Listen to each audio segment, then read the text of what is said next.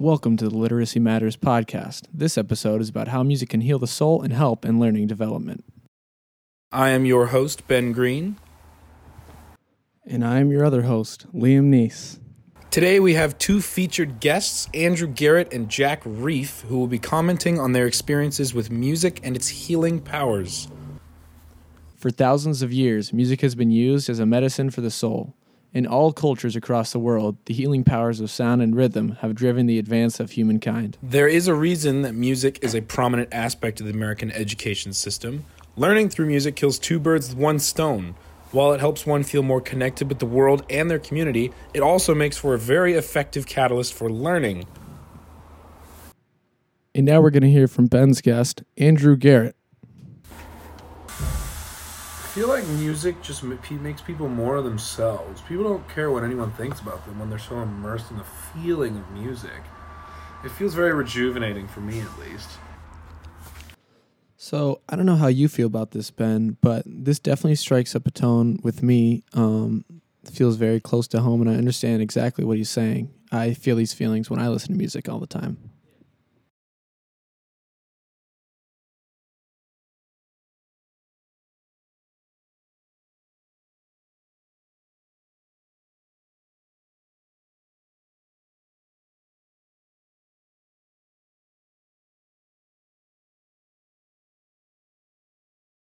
Next up, we will have my guest, Jack Reef, who will be commenting on his experiences with music and its healing powers and the way that it's helped him learn as he grows up.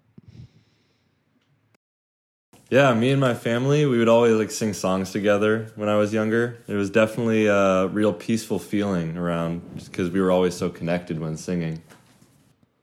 This story from Jack is very intriguing to me because it basically explains the point that I'm trying to make here, that we both are trying to make, is that music can affect yourself and your family and everyone else that you know very deeply and have positive impacts on both your mental psyche and just bringing good energy into the home and into the rest of the world.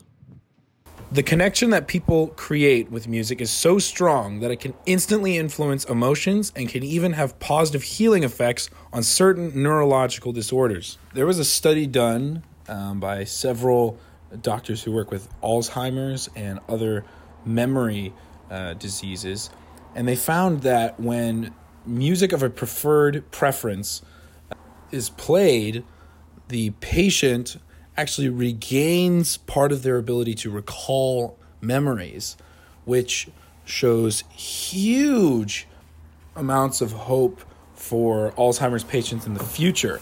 Maybe we can look at this as a type of therapy that can hopefully and eventually cure these patients of the terrible disease that is Alzheimer's or dementia.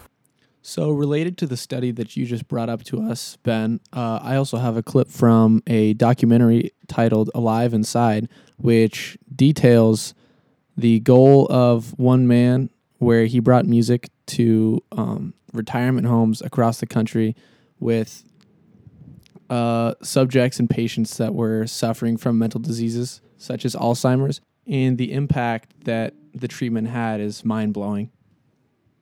Music connects people with who they have been, who they are, and their lives. Because what happens when you get old is all the things you're familiar with and your identity are all just being peeled away. Damn, yeah, honestly, this guy's it's so sad, but it's so true. As we get older, we start to just connect less and less to the world, and I think music really brings us together in that sense. Thanks for listening to this episode of the Literacy Matters podcast. Let the music